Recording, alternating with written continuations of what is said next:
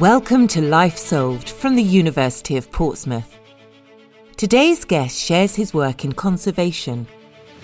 He's doing research that's changing our world and providing environmental restoration solutions that support life and livelihoods.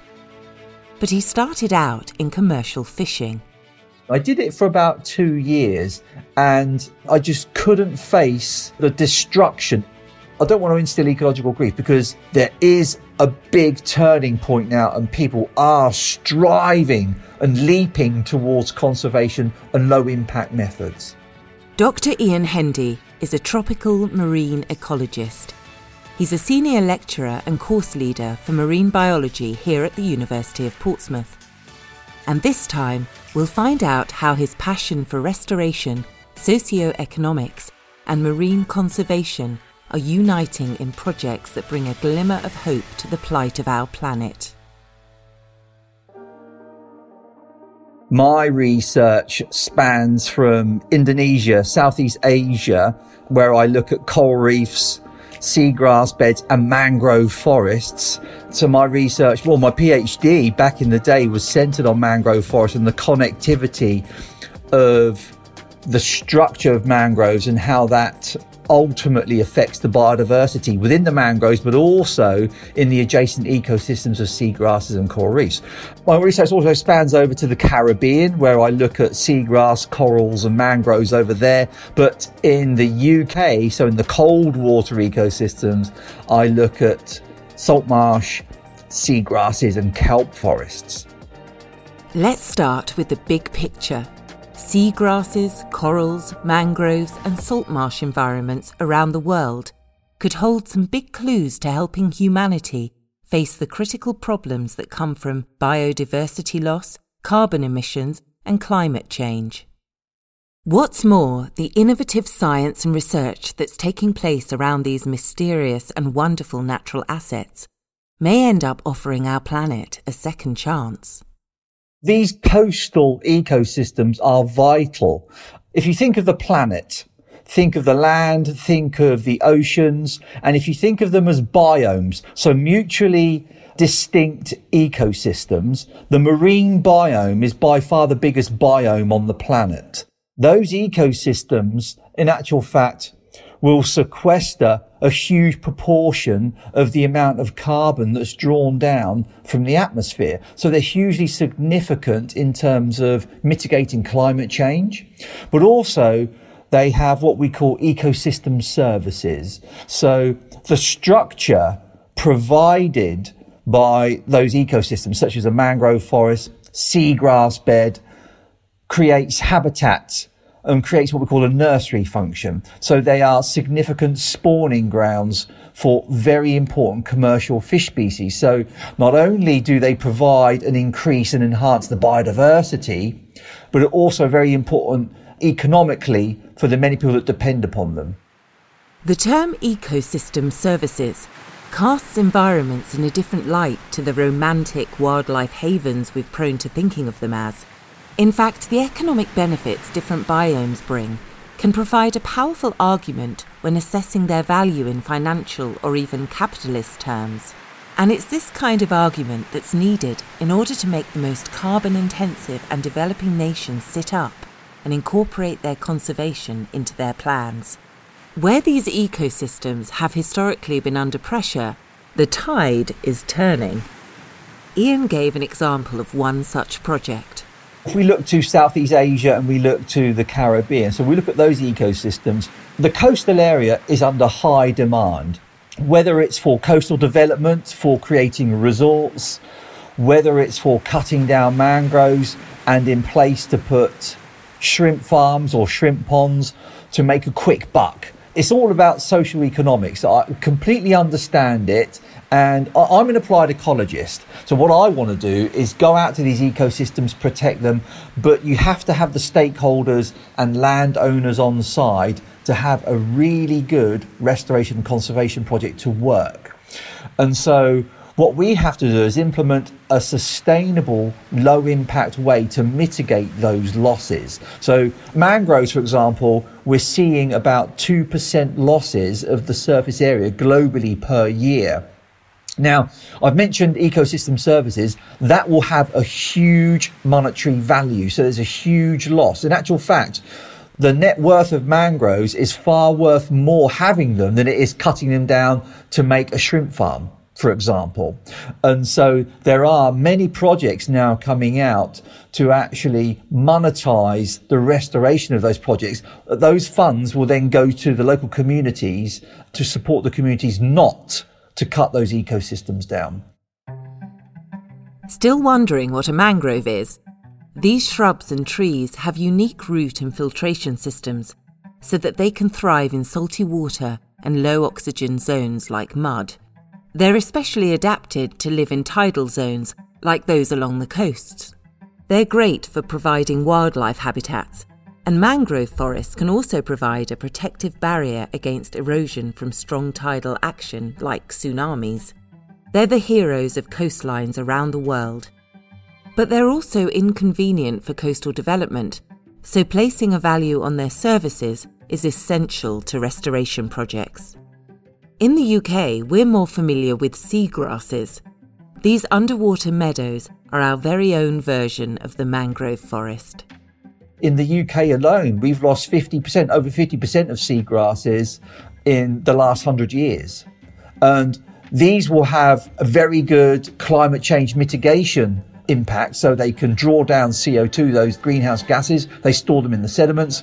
They create nice carbon sinks. And of course, they create structure with that nursery function that we talked about. They reduce coastal erosion, so they're very good natural storm defences. So there's a whole wealth of services that they provide. But we're losing seagrass habitats. In the UK alone, I think in actual fact, the erosion rate of seagrasses is about 40 hectares per year losing seagrasses. And if we carry out the same rate of loss for kelp forests, by the end of this century, we will have zero kelp forest left in and around the coast of the UK. So we're losing these ecosystems rapidly. And this is primarily due to coastal development, changing habitat, what we call phase shifts. So where the ecosystem goes from a steady state to an unstable state. This could be through destructive activity, what we call eutrophication, so nutrients going out into the water, changing the environment which these ecosystems, particularly seagrasses, salt marsh, kelp forest, are very sensitive to. Eutrophication is an excessive growth of plant or algae and can be caused by too much carbon dioxide, sunlight or fertilisers. Human activity can upset the natural balance of ecosystems to create this sort of destructive bloom. But phase shifts? What's that when it's at home? The phase shift is where the ecosystem goes from a steady state ecosystem to an unstable state ecosystem. So it's where you're changing the environmental variables and the whole balance is knocked out of whack. Have you heard the term the shifting baseline syndrome? As an ecologist, what we're trying to do is rewind time back to an era where ecology, the environment, was healthy. So if we think of an epoch of time, for example, the Holocene, which was a perfect area of time where everything was thriving and surviving, all the organisms and plants and animals were within what we call their zone of tolerance. And what we're seeing now, we've gone to the Anthropocene, the sixth mass extinction. And this is human mediated, of course, climate change, changing environmental variables, organisms, animals, plants, fauna, flora, all going out of their zone of tolerance. So we're seeing mass mortalities. The shifting baseline syndrome will be, for example, my mum and dad, your mum and dad will say, oh, you should have seen this forest or you should have seen this river 30 years ago. It was full of life. But then their parents would have said, oh, no, that's nothing. If you saw it 30 years before that, it was even better. So what we don't know as ecologists is what really biodiversity and the ecology should really look like. We have an idea, but we just don't know, because all these ecosystems now have gone to such a state where they're, I don't want to instill ecological grief, but most of them are impacted, even though, let's say we go to the most healthiest sites, they're still going to have impacts to them from a time gone by if you were to compare and contrast from, say, 200 years ago, 300, 400 years ago. So what we're trying to do is create a resiliency and robustness of ecosystems for future generations of people that are dependent upon them. So we can feed the world, we can provide habitat, we can mitigate climate change. And so we can do it in a sustainable and low impact way. In Ian's opinion, what's the extent of the opportunity to work with our oceans and face our global challenges? And how much can they add to existing land-based nature-led solutions, such as reforestation and the like? Let's look at the planet as a whole. 30% of the planet is land. What's the population at the minute? About 8 billion people on the planet, something like that. Projected population in the year 2050 is going to be 10 billion people, or just under. Think about utilization and exploitation of ecosystem services. At the minute, we are at 1.8 worth of planets of resources that we're exploiting. So we're almost 2 planets worth of resources that we have to produce resources to feed the people now. And if we fast forward 30 years from now, there's going to be 10 billion people. So another 2 billion people on the planet. So we have to act fast. Now, if we want to mitigate and reduce the impacts from climate change to restore our ecosystem services, looking to the land, I feel, is going to be unlikely, because there's going to be more exploitation on the land with an increased demand because of the increase in population. 70% of our planet is marine. Let's think about carbon drawdown. So greenhouse gas drawdown, 55% of all CO2 emissions are drawn down by the oceans. Now, of that 55% of the CO2 that's drawn down into the oceans, about 50% of that is drawn down by mangroves, salt marsh, seagrass, and macroalgae. And yet those ecosystems only take up a marginal piece of that marine biome. The rest of the CO2 is drawn down by single-celled phytoplankton, by the way. So all of them play a massive role in regulating our climate. A lot of numbers there, and in them lies the truth. We're using up our planet faster than land can provide for right now. But Ian says our underutilised oceans will have to step into the breach. In fact, it's a no-brainer when he puts it like this. Looking to the oceans for restoration is highly likely because they pack a powerful punch relative to their surface area in terms of carbon drawdown, mitigating climate change. And of course, not only do they mitigate climate change, they reduce CO2 emissions, all of those things, but they provide food, they reduce storm waves. Of course, with climate change, you've got increasing storms. So if you've got kelp forest, salt marsh and seagrass, for example, you can reduce waves around the UK coasts by up to 70%. So you can reduce that wave power and reduce coastal erosion. Mangroves are vital for natural storm defences. If you think of low-lying islands where you have tsunamis, you've got those mangroves there. Very important natural sea defences. So rather than spending millions and millions of US dollars for sea defences, if you have these nature-based solutions, you can tick all of those boxes and provide food provisionings for people that are dependent upon them. So super important. What sort of restoration projects are taking place now then? Well, bringing together different areas of expertise at scale takes collaboration. Ian's part of a consortia of universities here along the south coast, as well as organisations like the Zoological Society London, Sussex Wildlife Trust, the Blue Marine Foundation, Marine Conservation Society, and even a TV production company. We are leading on the UK's largest kelp restoration project. This spans a 30-mile coastline stretch of water encompassing 300 square kilometres.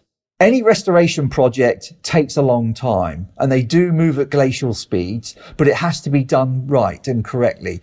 You have to work with the local stakeholders, otherwise you don't have restoration or conservation projects. So there's a socio-economic issue. So you have to primarily work with the end users. So we're creating workshops, working groups with fishermen, with businesses and local councils all along that coastline.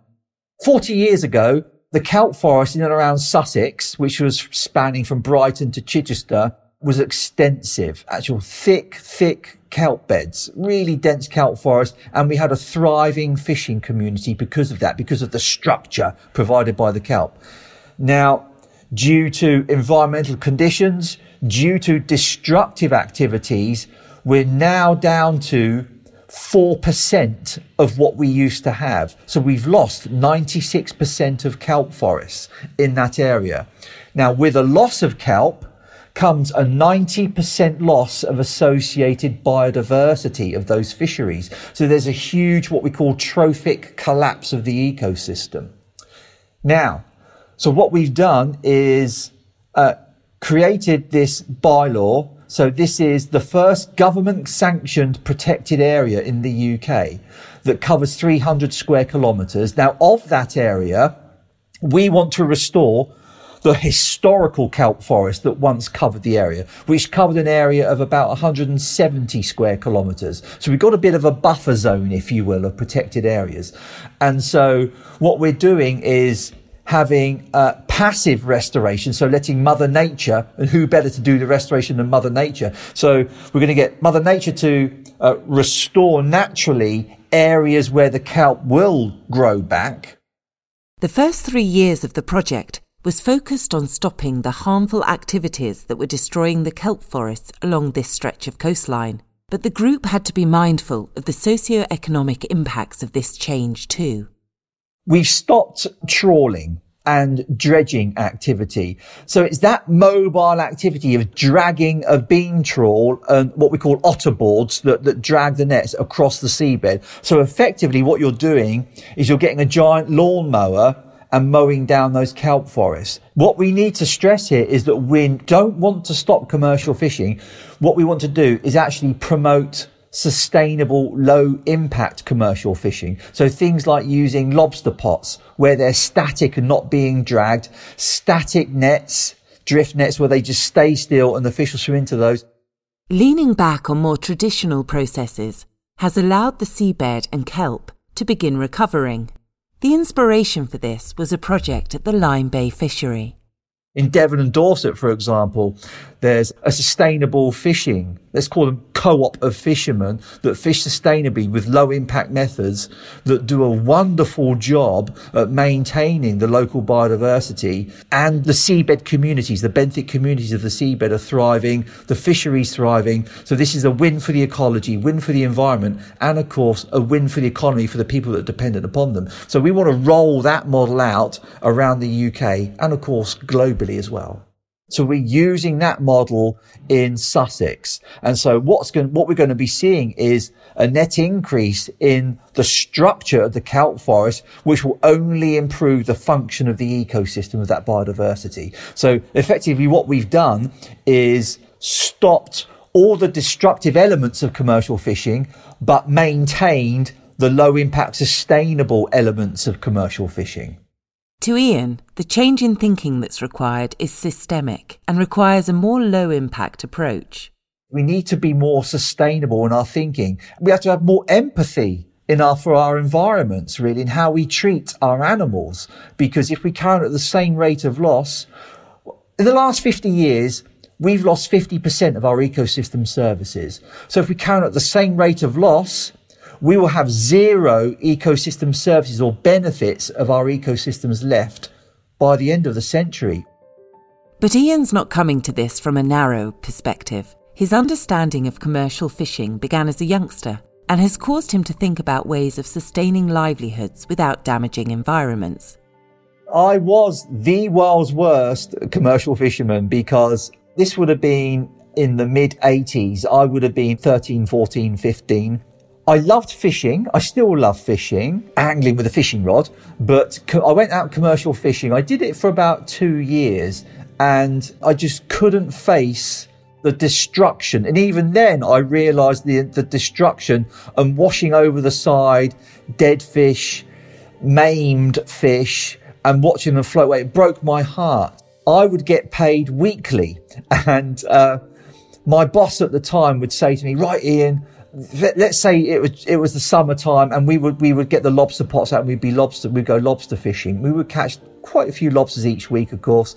And at the end of the week, if it was payday, they would say, right, do you want the full week's wages, or do you want to take most of the wages and take part payment in lobsters? So I would always take part payment in lobsters.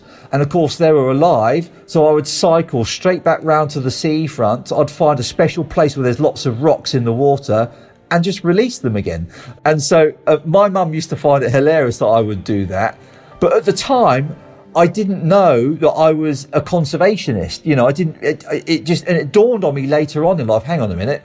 One particularly exciting developing area of research lies in the power oceans hold to capture carbon and store it. This wide-reaching science is sometimes referred to as blue carbon. When I teach about blue carbon, I introduce it in a way of two themes, blue carbon and green carbon. And so I talk about the analogy of terrestrial forests. People get that straight away because they can see it every day, you know. So green carbon, people go, oh, right, so it's in the mud. Yeah, absolutely. So what's happening is these trees are photosynthesizing. They're drawing down that CO2 with oxygen and sunlight, creating their woody tissues. And what you can see is the physical CO2 in the woody structure. So that's carbon. That's above ground carbon. Okay, green carbon. Then the below ground carbon stocks are in the forest or in the mud. If you think of the ocean, then the reason why they call it blue, because of the blue ocean. Simple as that. What happens is that carbon will get stored in the same way, but slightly different processes than terrestrial environment. So how do marine environments lock away or sequester carbon compared to rainforests, for example? If you have 1 hectare of mangroves and 1 hectare of terrestrial forests, a mangrove per unit area can store between 1,000 to 1,200 tons of carbon per hectare in its sediments.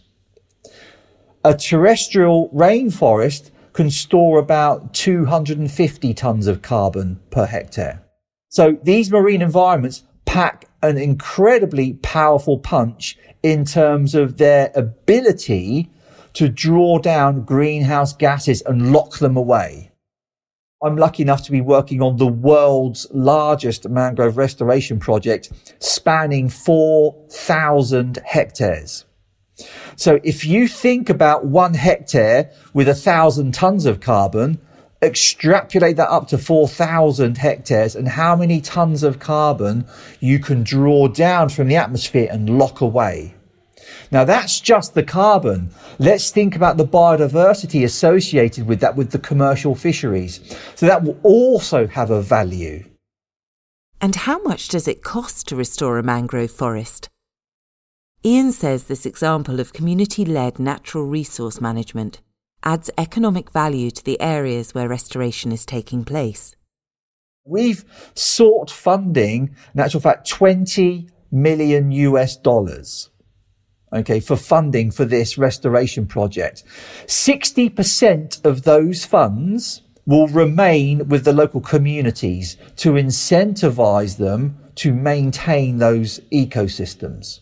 Because, as I said before, it's a socio-economic issue, which I fully understand. These people will cut down a mangrove to put a shrimp farm in, shrimp ponds in for a quick buck to earn a quick living. I completely understand that everybody has to survive and they need to feed their families. Completely get that. But, of course, the value of these ecosystems are worth way more to keep those ecosystems rather than to lose them. So that's why you can monetize them and therefore incentivize the people that are dependent upon those ecosystems to maintain them. How long does it take to restore a mangrove forest then? Will we see an impact of this project in our lifetime?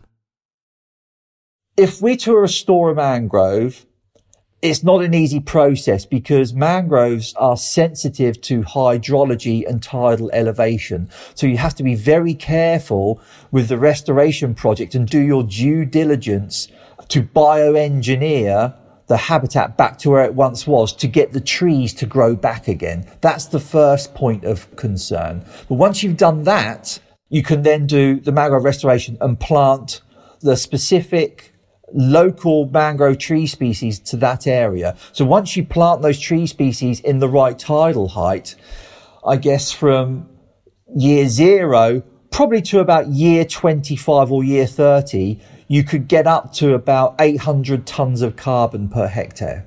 So a significant amount of carbon in a lifetime. Even though the mangrove's been cut down and there's now just a mud flat, if you were to take sediment cores and measure the amount of carbon in those sediment cores, there would probably be somewhere around anywhere between 100 and 200 tons of carbon per hectare still locked away. So you have that residual carbon on top of the new mangrove growing and laying down extra carbon stores. And what about the species we have growing closer to home in the UK? Seagrasses and kelp. Basically, trees, seagrasses, grasses are manifestations of mixture of oxygen, sunlight, water, and greenhouse gases in the atmosphere. So you can see, the structure, the above ground biomass and the mud, the below ground, that's carbon that would otherwise be in the atmosphere, but now locked away. So we're working on a seagrass project here in the Solent. So this is working with the Ocean Conservation Trust and a company called Remedies, reducing and mitigating erosion and disturbance impacts affecting the seabed. In the Solent, there's an area called the Beaulieu Estuary. The area, I believe, is about 100 hectares, but we're restoring 4 hectares within that 100 hectare area, and we're planting 2.5 million seagrass seeds.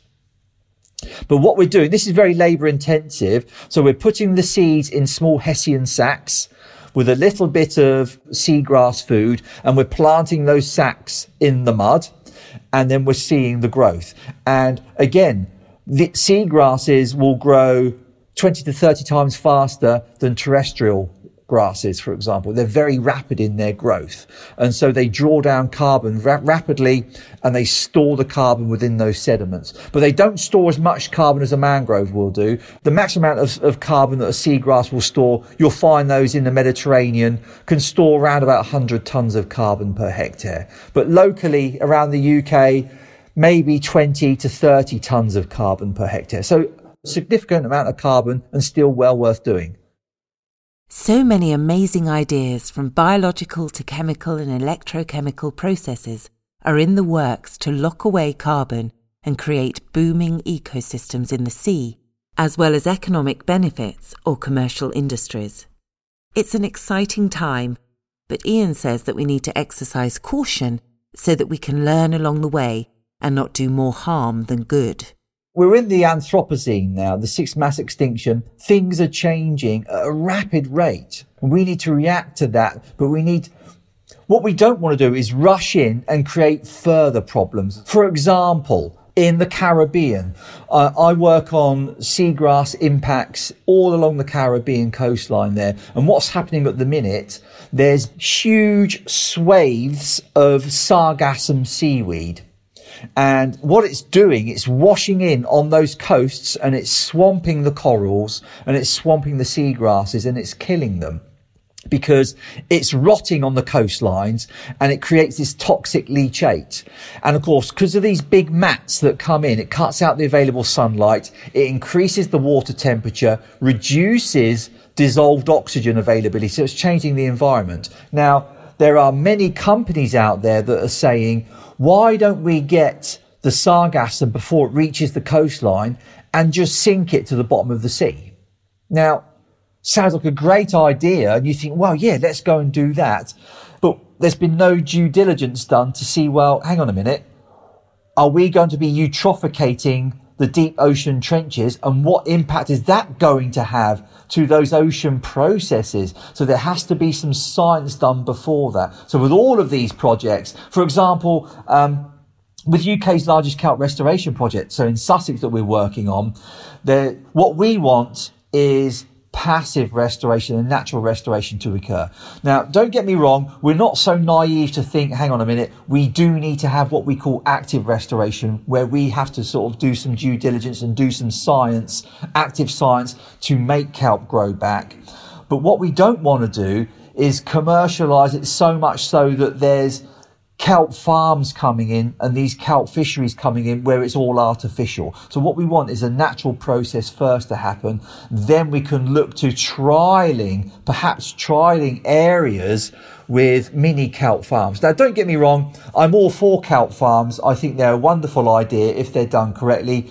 You can utilize it to draw down carbon and harvest the kelp. It's a really good superfood. You can use it as a biofuel, all of these things, and a compost. And of course, you're providing habitat. So you can commercialize it in terms of those carbon credits because you can harvest it every month. In the UK, kelp will grow about 20 centimeters a month. So it grows rapidly. So all of that is carbon that's being drawn down from the atmosphere. So you can just harvest it each month. So you're taking away that carbon. But then from that, it's edible. You can make it into food. So you can also have this circular economy where you're feeding people as well. We're still scratching the surface on that. So it's all new technology and new science. But at the minute, ideally, what we want to do is natural restoration, working with the local stakeholders and end users so that, again, they can earn money for that socio-economic issue. So it's a win for the economy, win for the ecology and for the environment as well. Then we can start looking at other technologies. But what we don't want to do is create further issues and create further problems. Thanks to Ian for sharing his exciting insights into the solutions the oceans could hold to tackling some of our planet's greatest challenges. You can find out more about research and marine biology at the University of Portsmouth on our website port.ac.uk/research and find out more about all the projects Ian mentioned. We'll be back again next week. Follow this podcast on your favourite app so you don't miss it. And if you like this episode of Life Solved, why not share it with a friend and start a conversation? See you next time.